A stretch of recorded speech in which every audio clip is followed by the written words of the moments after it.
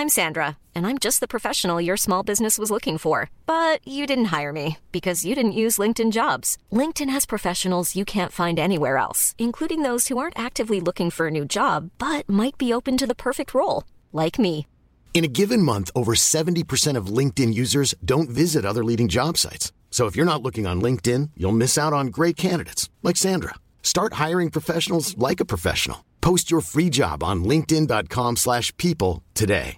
Mother's Day is around the corner. Find the perfect gift for the mom in your life with a stunning piece of jewelry from Blue Nile. From timeless pearls to dazzling gemstones, Blue Nile has something she'll adore. Need it fast? Most items can ship overnight. Plus, enjoy guaranteed free shipping and returns. Don't miss our special Mother's Day deals. Save big on the season's most beautiful trends. For a limited time, get up to 50% off by going to BlueNile.com. That's BlueNile.com. There's never been a faster or easier way to start your weight loss journey than with PlushCare. PlushCare accepts most insurance plans and gives you online access to board-certified physicians who can prescribe FDA-approved weight loss medications like Wegovy and Zepbound for those who qualify. Take charge of your health and speak with a board-certified physician about a weight loss plan that's right for you. Get started today at plushcare.com/weightloss. That's plushcare.com/weightloss. plushcare.com/weightloss. Vilken ära att komma på kändispodd. Ja, men du är ju kändis. Alltså det är så kul, för jag tycker verkligen inte det. Men hon sa till mig på kanal 5, de har ringt mig, för nu har de följt mig ganska länge. Så nu kommer jag med i varje avsnitt. Men fortfarande så är det märkligt, för när vi jobbar, och det har varit några kollegor med i tunnelbanan, då är det mig jag kommer fram till. Ja. Jag vet inte vad det är. Nej, men så här, du har ju ett visst sätt. Det har jag nog. Precis. Jag tror jag ser människan. Ja, det är väl liksom bakom. det. Och sådär. Och man behöver ju, precis som vilket tv-program som helst, så behöver man ju ha vissa, vad ska man säga, egenskaper. Ja, precis. För att liksom gå igenom rutan. De går ju på casting, vet du, för tunnelbanan. Det har jag aldrig gjort. Ja, de har lurat in mig där. För jag tänkte, nej, men jag är för gammal för sånt där. Men jag tror att de tycker det är lite kul, för jag är ganska, jag älskar ju människor. Spelar om han är missbrukare på samhällsbotten, så vill jag lyfta honom på något sätt. Om jag tar in honom i ett avräkningsrum, så vill inte jag trycka ner honom ännu mer. Varför ska jag göra det? Jag behöver lyfta honom den här timmen som vi väntar och bara försöka få honom att bättre. Så det är där som jag skiljer mig för många, tror jag. Vad sa du? Avrättningsrum? Nej, avräkningsrum. Ja, man kan ta fel. Nej, men vi tar in dem och väntar polis där i ett rum som heter avräk, brukar jag säga.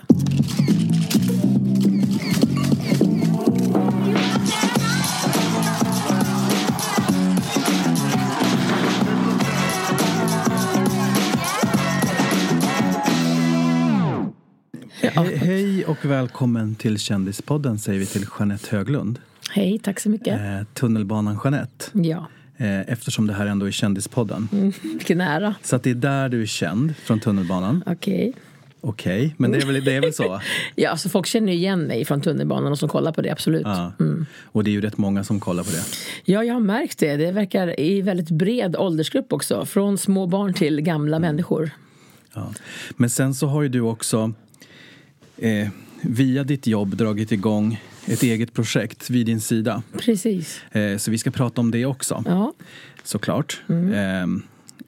I de här tiderna också. Ja, tänker jag. Men vi drar igång lite med dig. Ja. Du är ju som sagt känd genom ditt jobb. Hur märker du av det? Både privat och i jobbet? Ja, alltså, jag vet att jag sticker ut, för jag är en storväxtkvinna, jag är 83. Men jag märker ju också att folk kommer ju fram till mig när jag jobbar. Alltså det är otroligt mycket. Det är liksom, jag har aldrig varit med om maken nu senaste tiden. Jag jobbade på Storsjöyran i somras. Alltså jag går 2 meter så ska folk fotas för mig. Då blir jag så här, men gud, alltså jag är ju ingen... Alltså man ser sig inte själv som någon slags kändis. Man kanske är igenkänd på att man ser ut på ett visst sätt, jag har ingen aning. Men det är klart det är kul, för det är väldigt smickrande. Men då blir det ju problem i jobbet. Ja, alltså nu har vi ofta ett kamerateam med oss i hälarna, va? Så att folk tycker att det är kul. Och för mig är det så här att vi jobbar ju i ett serviceyrke. Så att stanna upp och prata med människor, det tillhör mitt jobb. Så jag kan gärna stå i 10 minuter och prata med vem som helst. Liksom. Det är inget konstigt med det. Så länge vi inte har något jobb, något larm. Ja, för att hur går de där inspelningarna till annars? För det är ju rätt mycket action, det man ser på tv.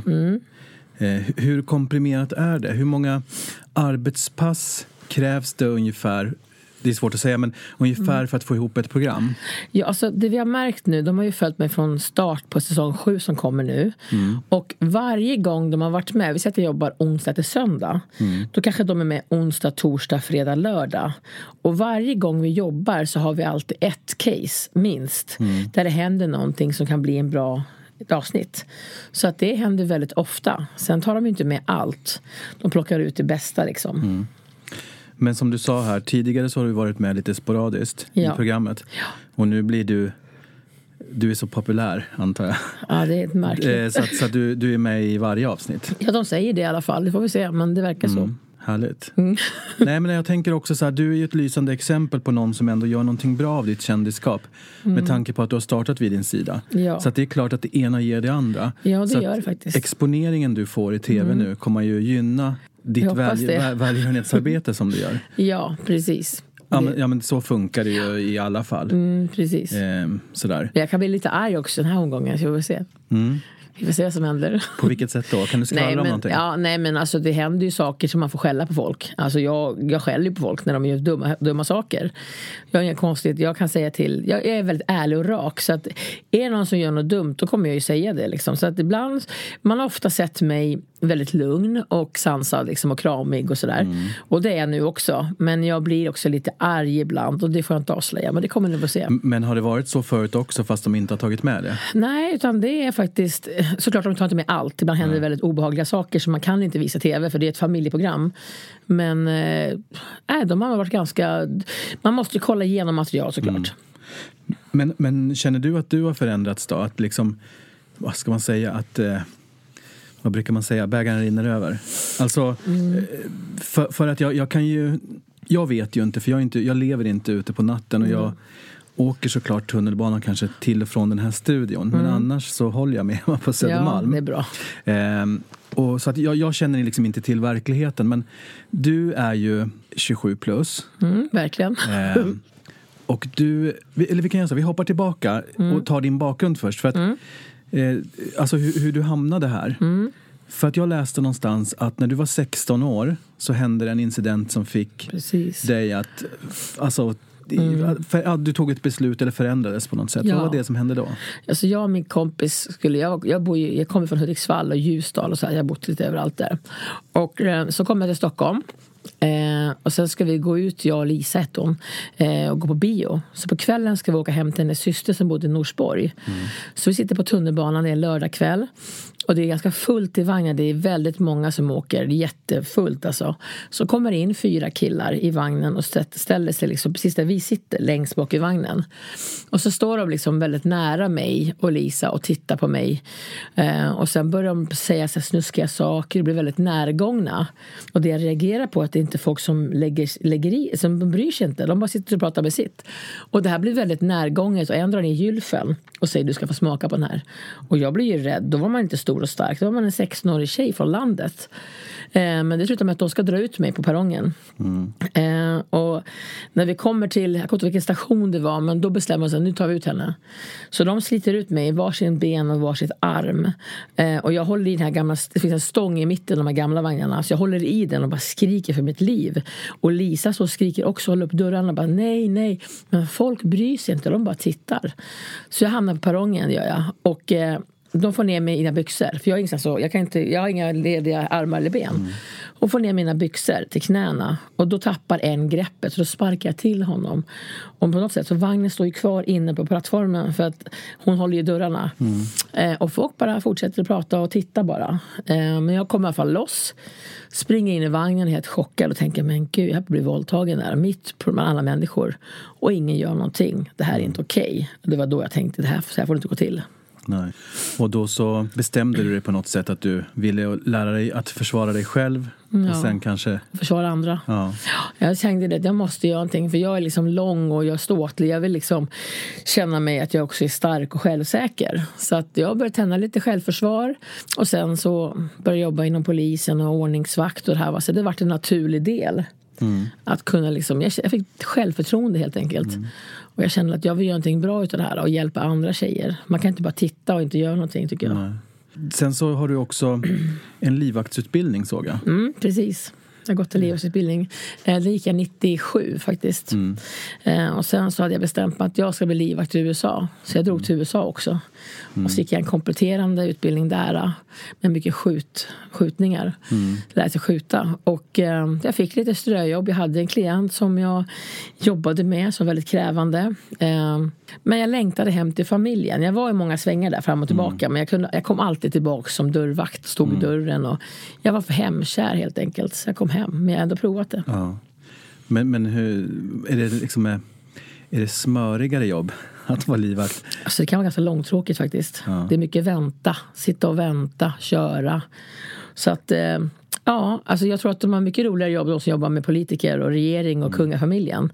De får resa på ett annat sätt. Jag var ju stationerad där och... Men var det en gangster som du var livvakt? Nej, det var det inte. Det var absolut ingen gangster. Det var bara en väldigt rik människa. Ja. Men vad lär man sig på en sån utbildning? Alltså är det att busköra bil, höll jag på att säga? Nej, men alltså att det måste väl vara någon form av... när man ska ta ett vanligt körkort så lär man sig lite trafikregler och hur man ska köra. Där kanske man måste lära sig... Avancerad bilkörning. Ja, precis. Det hade vi. Det var väldigt rolig.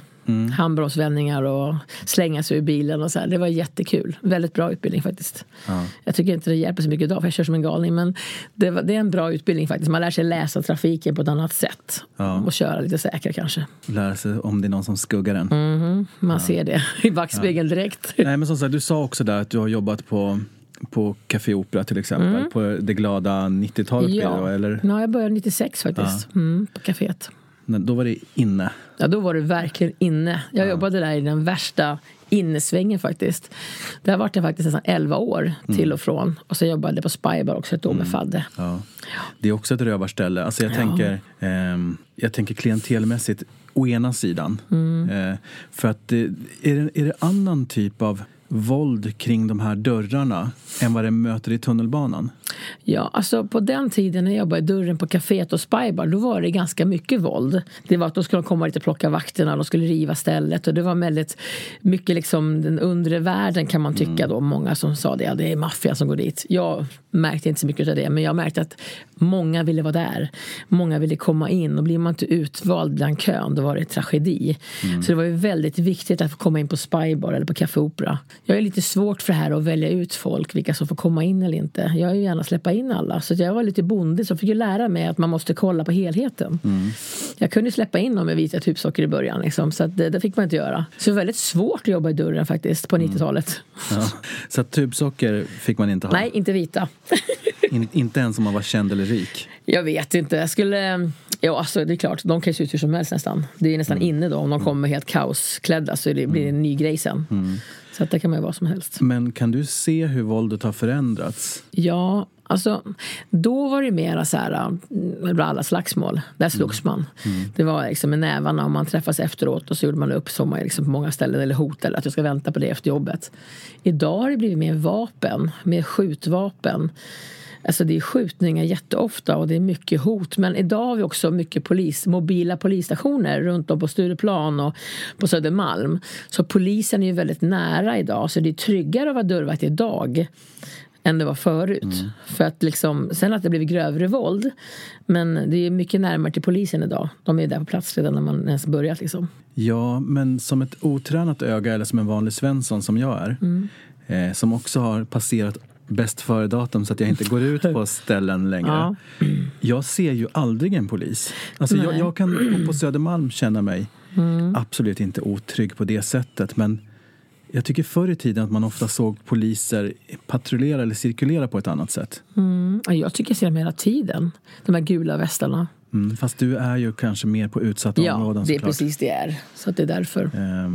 Du, om man också ser, du har alltså då varit dörrvakt på inneställen. Du har varit livvakt åt en rik person eller någon rik familj i USA. Och nu är du nere i tunnelbanan. Så skulle man ju kunna se att det är en omvänd, alltså också för ett otränat öga eller för ungdomar så här som, där du kan vara en förebild. Att man tar karriärstegen neråt. Man får inte glömma att jag började faktiskt i tunnelbanan 89. Så det började faktiskt. Jag började 1989 i tunnelbanan som ABA-vakt. Och jag har alltid gillat den här skärmen med det hela. För att man möter ju så mycket olika människor. Så när jag slutade i tunnelbanan så har jag alltid haft en dragning dit. Jag vet inte vad det är med tunnelbanan som gör. Men det är så mycket olika människor. Väldigt mycket utsatta människor. Väldigt mycket festglada människor. Mycket deprimerade, ångestrelaterat, våld. Man möter nog alla kategorier. Och det är det som lockar mig. Ja, för jag menade ingenting illa. Nej, jag fattar precis vad du menar. När jag satt och tänkte på dig nu inför det här så såg jag den där lite omvända karriärstegen. Ja, men det är på något sätt som att du har hittat hem nu. Ja, så jag är utbildad behandlingspedagog också. Så jag pluggade faktiskt, gjorde ett avbrott där och pluggade ett par år. Så att jag vill kunna falla tillbaks. Och när jag med vid din sida så har jag den här utbildningen vid din sida med behandlingspedagog. Så vet man att då jobbar man med människor, de är utsatta och de är i dåligt skick. Så att det känns tryggt att luta sig mot den. Även i tunnelbanan. Vi möter ju många trasiga där också. Men vad är det som driver dig då? För att här hör man ju tydligt att det är ju inte pengar. Nej. För att du känns ju välutbildad och välmeriterad. Och missförstå mig rätt, men att vara vakt i tunnelbanan känns... Man blir inte rik på det. Man blir inte rik på det, men det känns också som ett jobb som man kanske inte behöver ha världens längsta utbildning för att få. Nej, men så är det ju. Alltså att ordningsvakt krävs på 2 veckors utbildning hos polisen. Sen att testerna är lika svåra som att komma in till polisen. Det är helt sjukt. Men det är faktiskt så nästan. Och sen det här andra, det är ideellt. Så att nej, man blir inte rik.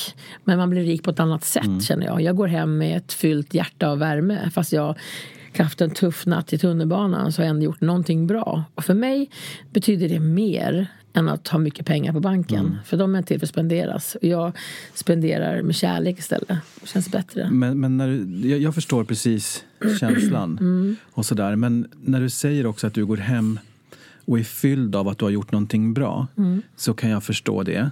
Men är det lätt att allt skit, om vi säger så, som du möts av också varje dag. Du är ständigt hotad, kan man säga, på något sätt. Faktiskt. Och så är det svårt att inte ta hem det då? Det beror alldeles på vad jag möter. Om jag möter unga människor som mår väldigt dåligt så brukar jag ta med det hem. För jag brukar tänka på att gud vad hemskt att må så där dåligt och vara så där ung. Möter jag då äldre människor som är hemlösa tar jag också det hem. För jag tycker det är bedrövligt. Sen kan jag tycka att det finns saker som man bara får skaka av sig. Annars klarar man kan inte fylla på sin påse för mycket. Utan man måste skaka av sig en hel del. Jag blir väldigt personlig i mitt jobb. Många säger man ska inte bli personlig, man ska inte ta sig an för många, bla bla bla. Men det gör jag ändå. För annars skulle inte jag kunna bli den jag är. För om inte jag tog på mig det och tog mig till de här människorna, för jag tar alltid med tid, så skulle inte jag bli den här människan jag är idag. Så att jag bryr mig inte om vad de säger, utan jag väljer min väg. Då har du liksom som stammisar, kan man säga så? Ja, så man ser ju vissa människor som är återkommande i tunnelbanan framförallt. Och då blir de så men det är den igen, just det. Då vet man liksom innan man får anropet, men det är den personen. Så att det blir ju så. Det är, många håller sig i tunnelbanan, utsatta människor, de som har psykisk ohälsa. Det blir en plats där de möts.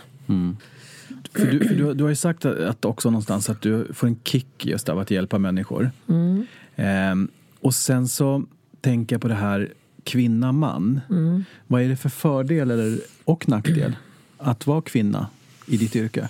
Ja, om man jobbar i en så kallad drömpatrull, tycker jag, det är en kille och en tjej. För jag tror att en kvinna har ju en lugnande inverkan. Om jag går in i ett slagsmål, och det är att 2 kollegor som är män går in i ett slagsmål, det kan trigga. Det blir att de utmanar dem istället, att de här 2 ska vi sänka. Men jag går rätt in och ställer mig och pekar med hela handen och skäller på dem så att de är små pojkar liksom, och kan ta dem över nästan. Och då blir det inte lika utmanande för dem, men lika hotfullt att jag kommer som en liten morsa och skäller på de här gangsterna liksom. Ofta slutar det med att man kramar istället och de skäms. Så det är väldigt sällan att det är negativt att vara tjej. Sen finns det tjejer som vill vara killar i sitt yrke och mopsar upp sig liksom, och använder en attityd som gör att de kan trigga upp istället. För att man ska inte vara någon man inte är. Vissa tjejer är lite för på, och sen när det väl smäller så kan de inte bära upp det. Den här de har utmanat på. Så jag går aldrig in i en situation som jag vet att den klarar inte jag av. Så att antingen går jag in som en pansarvagn och kör, eller så väntar jag på backning. Och jag tror att vissa, inte många, men vissa kanske går in och tror att de kan. Och sen slutar det kaos istället. Är det ofta det gör det? Alltså som man inte ser på tv? Nej, men vi har faktiskt tur. Vi har faktiskt många man växer ganska fort i tunnelbanan. Man måste nog gå på en näsbränna för att lära sig att det smäller fort där. Det är ju faktiskt en av Europas säkert eller farligaste arbetsplatser i tunnelbanan. Och det går fort där.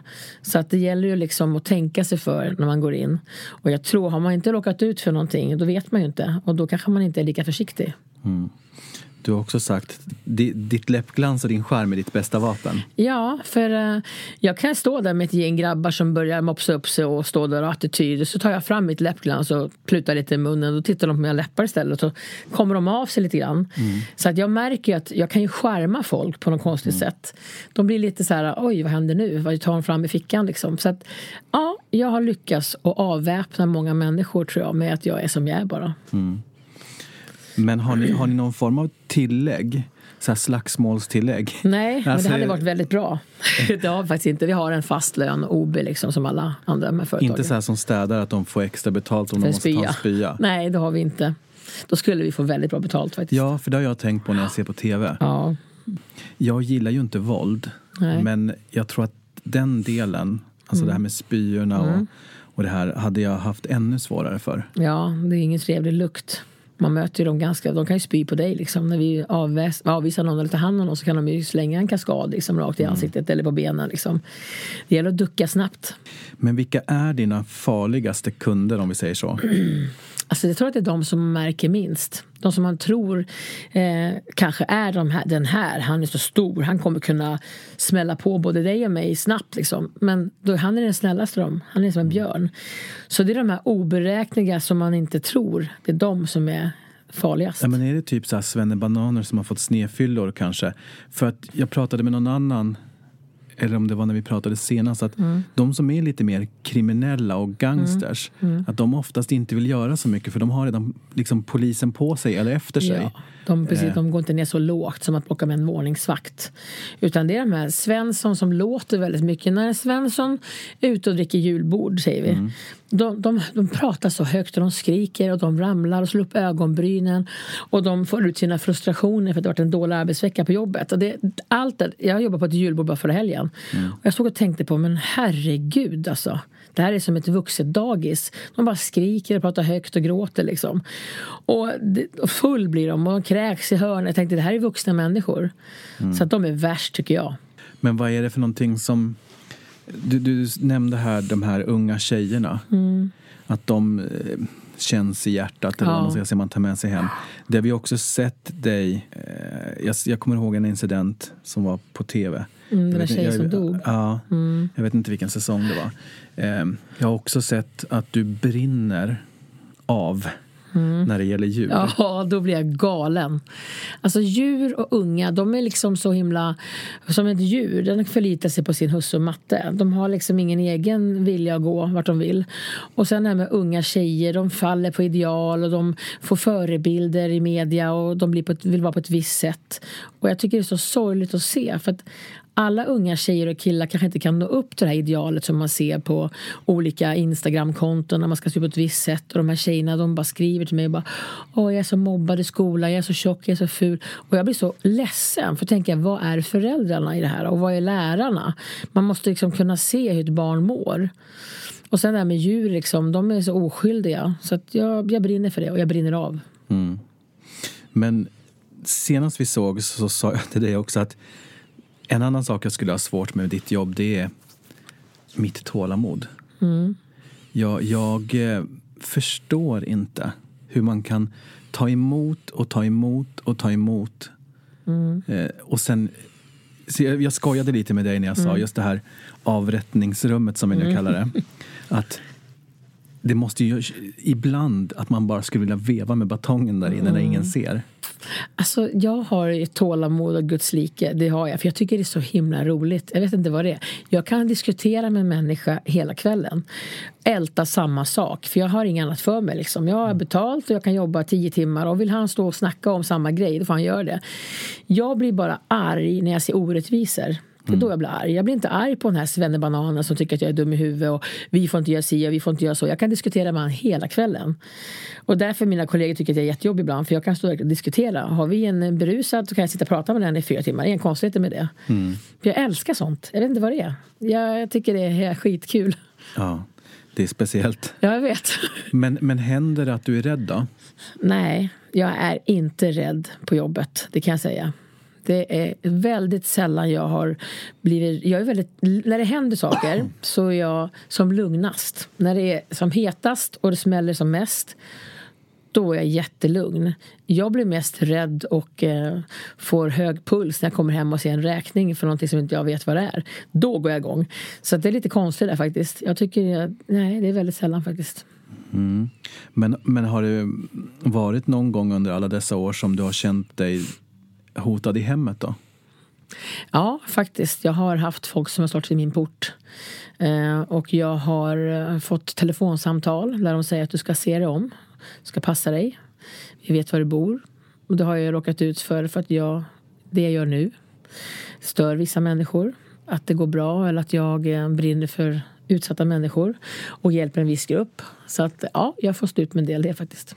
Så att det är kopplat till exempel vid din sida? Ja, faktiskt. För jag tänkte annars att den typen av hot kanske var kopplade till att man jobbar på nattklubb. Ja, alltså det har hänt någon gång jag var på Spybar. Då har jag blivit hotad. Och en gång på Café Opera, då fick jag skjuts hem av polisen. För att då skulle de komma och plocka mig efter jobbet. Men annars så... det blir vardagsmat liksom. Det är som när du går till jobbet. Man tänker inte på det. Jag tänker så här, ska jag gå och vara rädd nu och tänka om jag blir hotad, då kan inte jag jobba med det här. När jag börjar känna rädsla. Men ja, det är ändå läskigt. Alltså det ska inte behöva vara så. Alltså jag går till mitt jobb för att sköta det och hjälpa människor. Och det jag gör nu också på sidan om ska ju vara någonting som glädjer människor och ger trygghet. Men du vet, det finns alltid troll som vill förstöra och det finns idioter som vill hota. Men vilken dag är värst då? I tunnelbanan? Det är ju faktiskt... Planning for your next trip?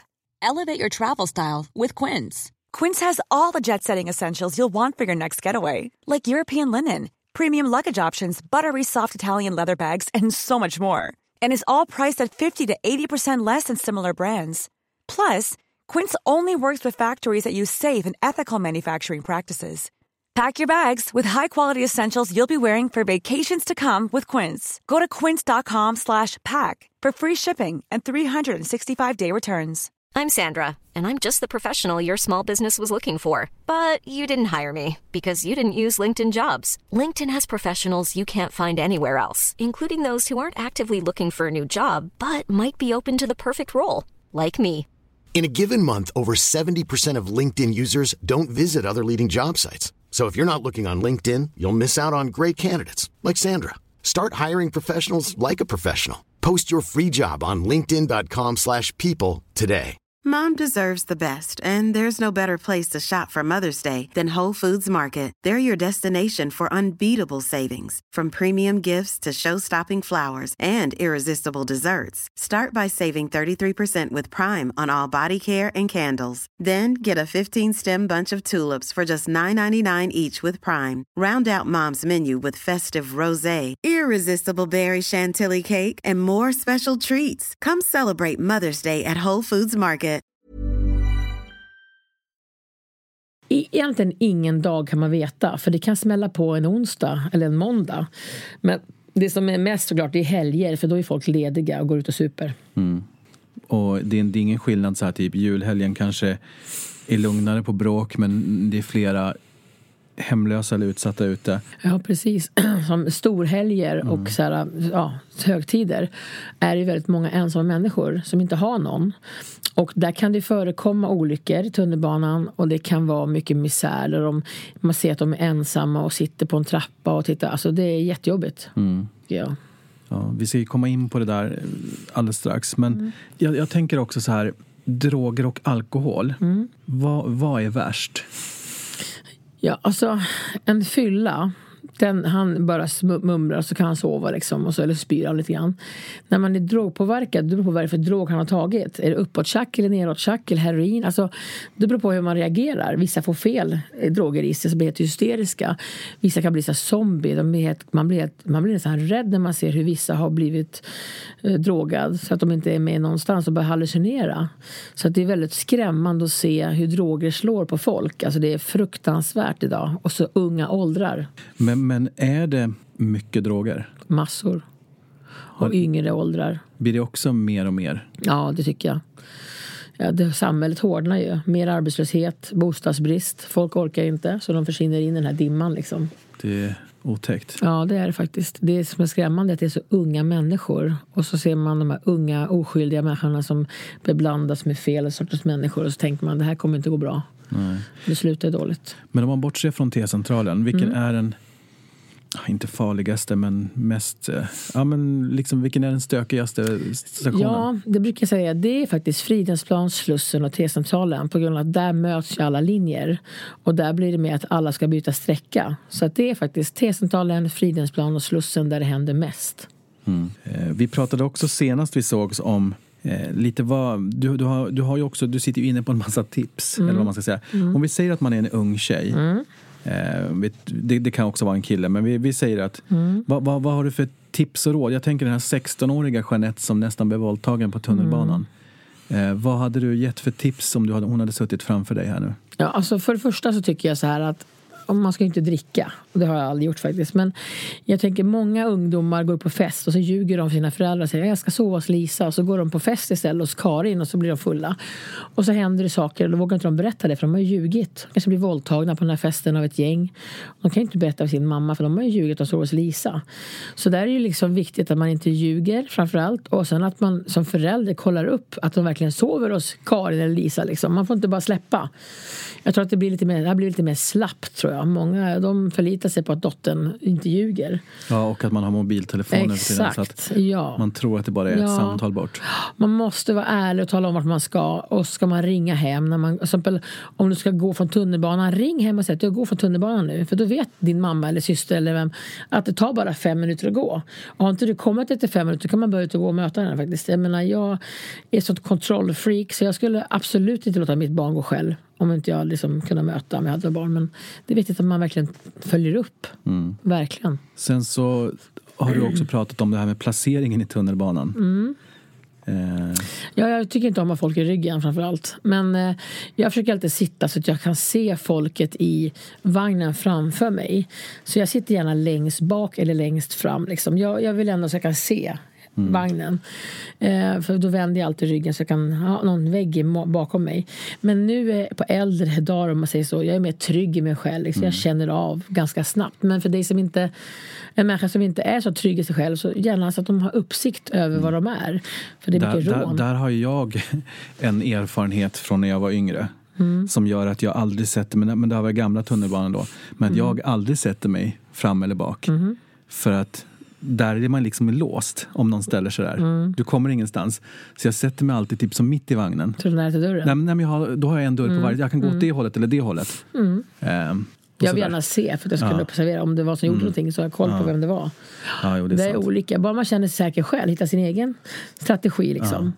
Så men att man tänker sig för innan kanske. Ja, viktigt. Eller att inte sitta eller gå mörka sträckor med hörlurar. Precis, inte mörka. För du har hörlurar på dig, det är mörkt, då hör du inget bra. Du ser ju inget bra. Och då hör man ju bättre om man inte ser så bra. Man är mer uppmärksam. Så att stoppar man in öronproppar i öronen liksom, eller hörlurar, då hör man ju ingenting och ser knappt. Nej. Så att då blir man väldigt överraskad istället om det kommer någon bakifrån.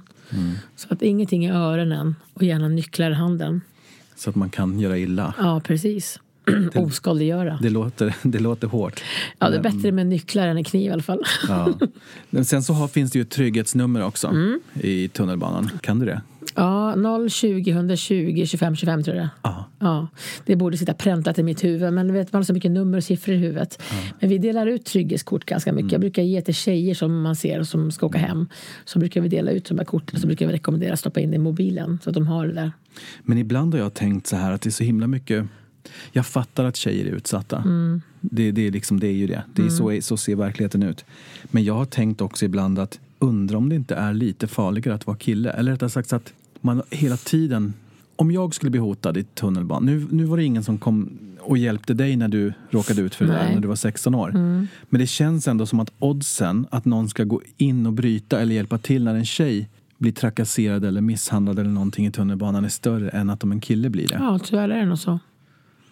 Plus att killar känns som att de hamnar lite mer i trubbel även i oprovocerat våld. Precis. Men det sker nästan mer rån mot killar, alltså när de somnar på tunnelbanan. För det är många killar som sitter och sover i vagnen och sen så kommer ett gäng och så rånar de på allt de har. Det är så många gånger vi har fått sätta telefonen ligga på mig. Jag hade en kille, han hade sin data under bänken och telefonen framför sig och han var helt utslagen. Och jag tänker, han är ju ett lätt offer. Så att alltså är man så packad, ta taxi liksom. Det händer ju allt om du somnar på en tunnelbana. Men är det sådana incidenter som händer typ varje pass? Ja, det är det absolut. Berusade människor som inte ska åka tunnelbana och personrån. Det är vardagsmart. Men har du någon gång jobbat ett arbetspass där det inte har hänt ett skit? Ja, faktiskt. Det har hänt. Där du inte har gjort ett enda ingripande, knappt pratat med en enda? Ja, det kan vara kanske en långfredag säger vi. Ja, men du vet, folk är ju på sina landställen och det är väldigt dött. Och inte ens våra berusade eller våra stamgäster orkar gå till tunnelbanan. Så att det händer. Kan vara speciellt sommartid. För då är många som är ute. Men på vintern när det är kallt så dras ju många in till oss. Men just när det är högsommar, det är smallvarmt ute, folk ligger ute på gräsmattan och sover eller äter eller sitter och festar. Då är det ganska lugnt in i tunnelbanan faktiskt. Ja. Och sen så är det ju så att du har ju startat det här vid din sida. För att du i ditt jobb i tunnelbanan har mött väldigt, väldigt, väldigt många äldre hemlösa. Precis, en bortglömd grupp faktiskt. Ja. Jag trodde inte det fanns. Men hur började allting och tankarna och dina tankar med det här projektet? Ja, alltså jag var ute och patrullerade nere på blå linjen nere vid T-centralen. Och då såg jag, klockan var ganska sen, det var typ 1:30 på natten. Och då såg jag en man, ganska reslig man med rutig skjorta och hade så här plånboken i bakfickan och kammen stack upp. Och så luktade han Fahrenheit, jag kommer ihåg det så väl, det är så här pappas parfym. Så jag gick fram till honom och sa, hej, varför är du ute så sent? Han tittade på mig och sa, ja vadå? Jag är alltid ute sent, jag bor ingenstans. Jag bara, va? Men du måste ju bo någonstans, jag som är så stilig. Han bara, nej jag har varit hemlös i 2 år, sa han. Min fru dog. Och så han började berätta direkt. Och jag tänkte, det här är inte okej. Så jag tog med han upp till vårt rum där. Och så satt jag och pratade med honom. Han berättade sitt story. Och jag bara, men dina barn bara, nej man vill inte besvära dem. För att de har så mycket med sitt. Jag tror inte ens de visste om att han var hemlös. Han såg på bussar. När 00:38 går jag nattbuss till Södertälje. Och på helgerna igen tunnelbanan. För då går det öppet dygnet runt. Och så han berättade hur han levde. Och jag tänkte, det här är inte okej. Så ringde vi polisen och så fick vi ett härberge för natten till honom. Men det är ju ingen långsiktig lösning. Det var bara för stunden. Men då började jag tänka så här, men jag har ju bara sett så här, tiggare. Sitter ute och tigger och sover liksom efter väggen. Och då har man ju bara tunnelseende går. Så jag bestämde för att jag ska ta bort den här tunnelseendet och titta runt omkring. Så åkte jag till centralstationen och ställde mig där uppe på övervåningen. Så tittade jag ner. Och då ser jag så här äldre som sitter på varje bänk nästan med så här tomflaskor i en påse. Och sitter upp och sover så här. Liksom, bara sitter rakt upp och sover. Är vi inne på centralen nu? Ja, alltså där i, den stora hallen. Ja. Och jag tänkte, det här är inte okej. Alltså, är det så illa? De är ju gamla. Det kan vara min mormor och morfar. Så då gick jag hem på kvällen och satt på Facebook och så sa jag i en sån här livesändning att jag har sett någonting som jag måste göra skillnad på, för det är inte okej. Våra pensionärer sitter ute och ingenstans att bo. Så berättade jag om en händelse då, det här alltså på T-centralen. Och då sa jag att om ni swishar mig pengar så ska jag åka och köpa kläder till de här och se att de får mat. Och jag ska se till att de alltid har det tills att vi har hittat ett boende till dem. Och folk börjar swisha höger och vänster. Och det har varit väldigt uppmärksammat i Expressen och Aftonbladet. Och jag tänkte, vad är det jag startat för någonting? Så jag fick stoppa insamlingen efter ett tag. 28 000 hade jag fått ihop, 30. Och åkte iväg med min kompis. Jag tänkte, nu jäklar måste jag göra något åt det här. Så jag åkte iväg till XXL och Rusta och ÖB och bara fyllde 2 bilar. Åkte till mitt förråd, hade hela hallen med kläder. Sen bestämde jag onsdagar. Jag började med en onsdag och söndag tänkte jag. Så åkte jag ut till centralen där jag sett de här. Så klev jag in där som en Amazonkvinna och gick fram till de här äldre och bara, hej. Tänkte höra med dig, så här, i min bil här har vi varma kläder, och på vintern var det. Jag tänkte att du skulle få lite varma skor, för du har ju eltejp på dina skor, så här kan du inte ha det. Och väldigt rak som jag är liksom. Och de tänkte, vad är det för konstig kvinna? Men de följde med mig, vi hade ett band med äldre efter mig. Så jag öppnade upp bagageluckan, kaffe och choklad och grejer, stod där med min kompis. Och vi böt om på de här. Vi tog av dem den här dåliga mössan och kastade bort den, och nya skor och ny mössa. Och inte bara ge en påse, utan vi klädde på dem så att de verkligen klär på sig, för de är lite skygga. När jag skulle ha, det sa jag bara till dem, jag vill bara ha en kram, inget annat. Men är du säker att du vill krama mig? Jag har inte duschat på flera veckor. Jag bara, hallå, strunta i det nu. Och Ben, jag behöver din kram när vi ses, så ska du få det du behöver. Och då var det så att onsdagar och söndagar, det var fler och fler som kom till den här mötesplatsen. Och tänkte jag måste ju döpa det här, jag måste öppna en förening. Så då öppnade vi en förening som heter Vinisida. Och ja, så var vi ute onsdagar och söndagar. Det var några fler kollegor till mig som hjälpte åt. Och så kom det några fler. Så nu är vi 8 stycken. 9 stycken är vi som turas om. För ibland jobbar jag och någon jobbar. Så det går utav bara farten. Det har blivit otroligt uppmärksammat. Fått jättemycket media. Så att det är jättekul. Men vad har du sett... Jag förstår ju att det här hjälper det, men har du sett mer och mer skit, eller vad man ska säga, som du pratade om tidigare, där med skygglapparna? Tunnelseende, ja, precis. Tunnelseendet. Hur stort är problemet? Alltså nu ser de överallt. Nu, det är ju inte bara i Stockholmskärnan som finns problemet. Det finns ju överallt. Men jag är fokuserat på från Farsta inte city liksom. Och det finns mycket psykisk ohälsa såklart. Har man levt länge på gatan och lever sin egen lilla värld, du sover och du bor i dina kläder, du har en väska med dig, så blir man ju dåligt. Slutskicket är inte bra på dem. Men det finns väldigt många som är helt klara och fullt medvetna om vad som händer och mår bra så fysiskt. Men de har verkligen en misär. De här är så bortglömda. De är helt chockade när man vill krama dem. För de har levt så länge själva. De tittar på mig som att jag, men gud, vill du ta i mig? Liksom. Och vi har liksom, den äldste är 84 år som kommer till oss. Alltså det är inte värdigt. Nej. Det är sjukt. Men vems, jag ska inte säga så, eller jag vet inte om jag menar så, men vems är problemet? Ja, alltså jag brukar säga vi har mycket att lära av andra kulturer. För att i andra kulturer låter man inte sin mamma, sin mormor bo på gatan eller på ett hem. Utan där tar man hand om sin familj. Man ser till att det alltid finns mat, värme och kärlek. De kan bo 9 stycken i en lägenhet. Jag skulle aldrig sätta den människan på ett hem. Vi är stressade. Vi karriärsmänniskor. När mormor eller farfar eller pappa, mamma blir gamla, då blir det jobbigt för dem. Så då sätter de in dem på ett hem som tror att det är jättebra. Och sen så stoppar de in dem där. Nu är problemet löst. Där sitter de ensamma. De har ingen. Man glömmer bort att hälsa på dem. Alltså det är så mycket jag har hört och sett. Så att jag blir rörd bara jag tänker på det. Det är fruktansvärt. Så att vi är alldeles för stressade i våran vardag. Vi följer inte upp och vi har inte tid med våra anhöriga. För vi är så himla uppe i oss själva. Det är liksom karriär, det är barn, det är man, det är mat på bordet. Och så glömmer man sin viktigaste person i sitt liv, sin mamma, sin pappa. Och där jag tycker att det är för jäkligt. Alltså man måste stanna upp och inte missa det finaste vi har. Liksom. Våra som har byggt upp vårt samhälle. De glömmer vi, många. Men vad... Nu sa du så att våra gamla som har byggt upp vårt samhälle. Och liksom jag är med dig på allting det här, alltså vad du säger. Men sen så hör man också elaka tungor. Inte just om dig, men jag tänker med det här nu när det ser ut som det gör i världen och vi har tagit hit flyktingar som måste fly. Och så har återigen det där att jag är ju urtyp, jag sitter och jag läser inte just tidningar, papperstidningar, men på nätet.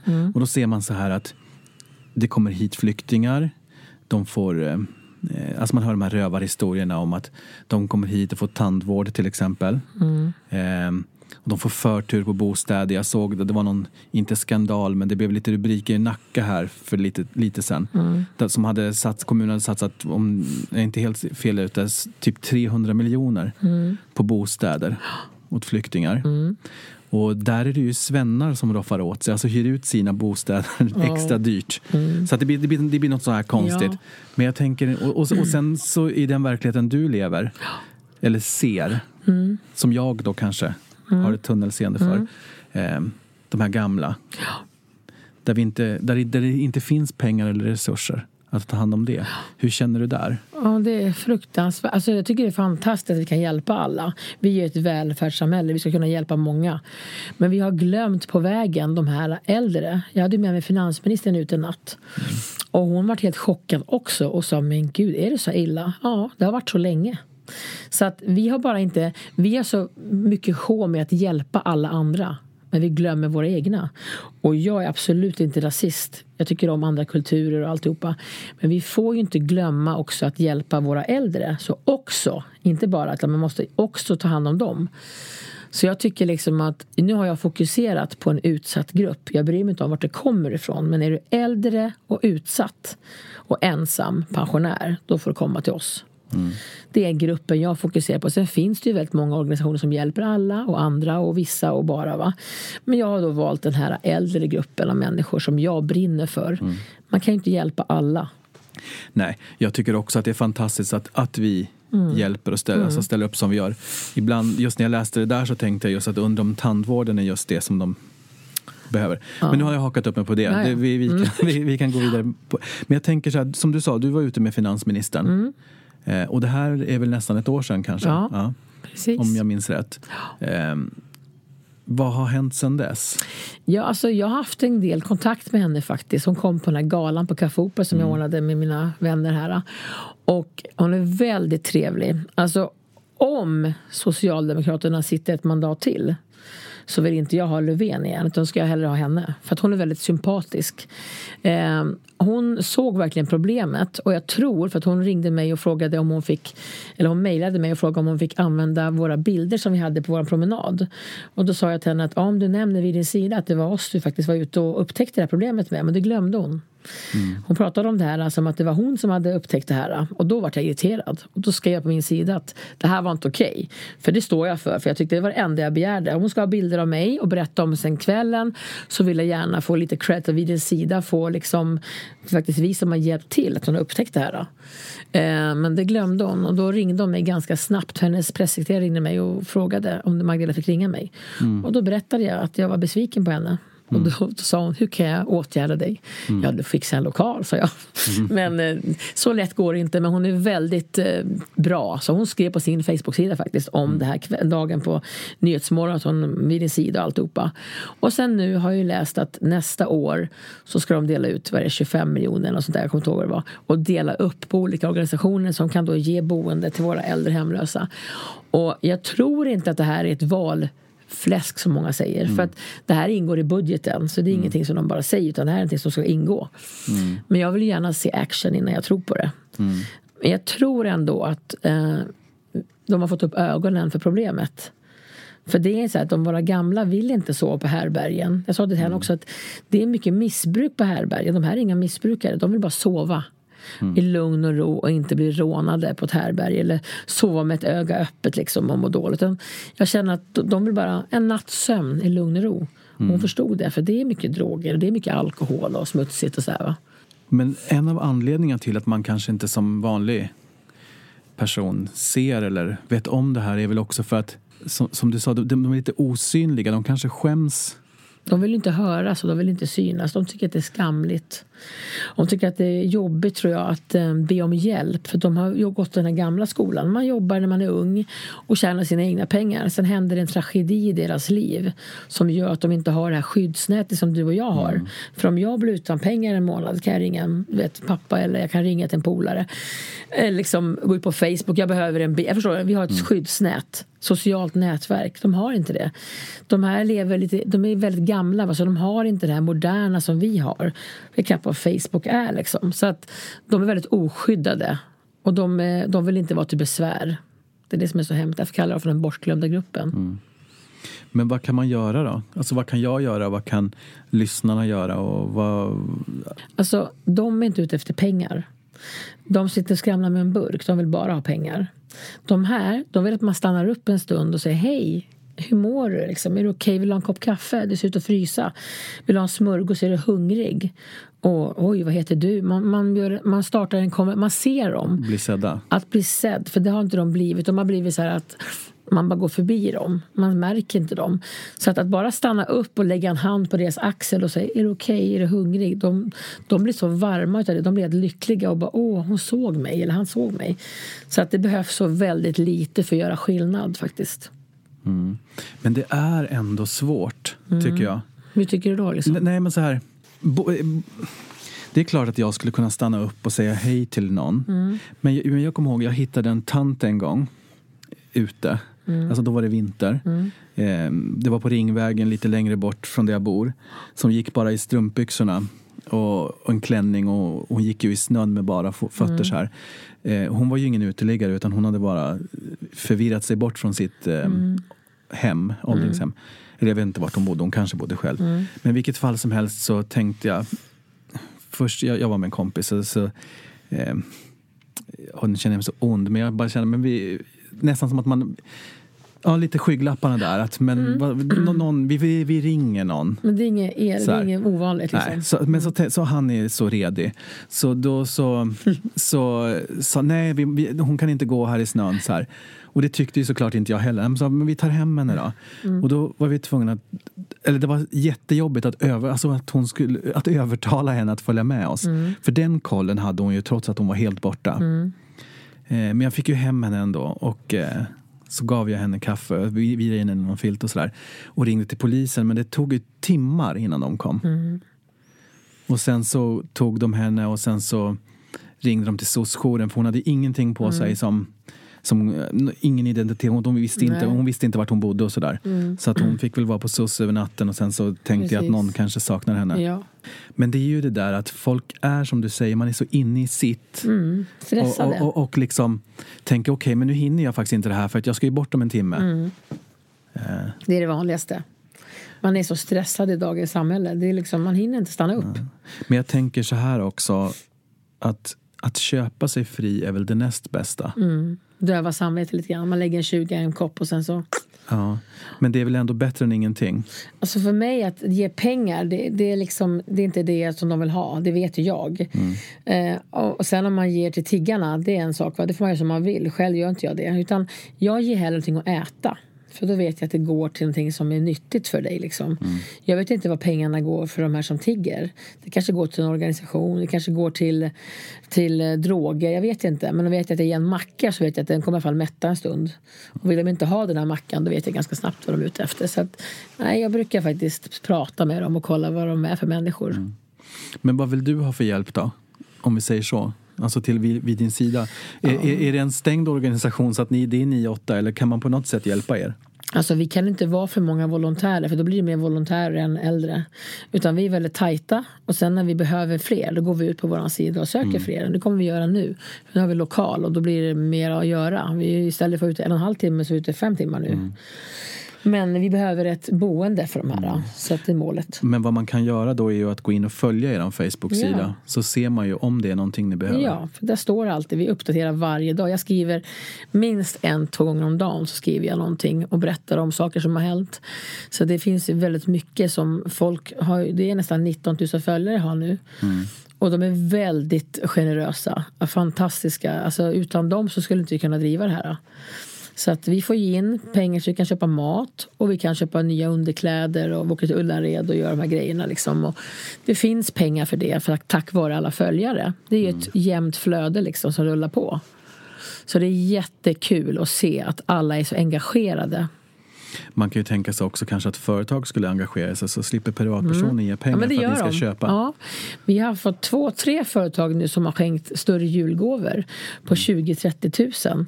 Och det är fantastiskt liksom. Och varje år, nu är det liksom andra julen kan man säga att vi är ute, så har vi fått julgåvor, vi har fått presenter som vi delar ut. Vi hade ju julafton här kan man säga i söndags.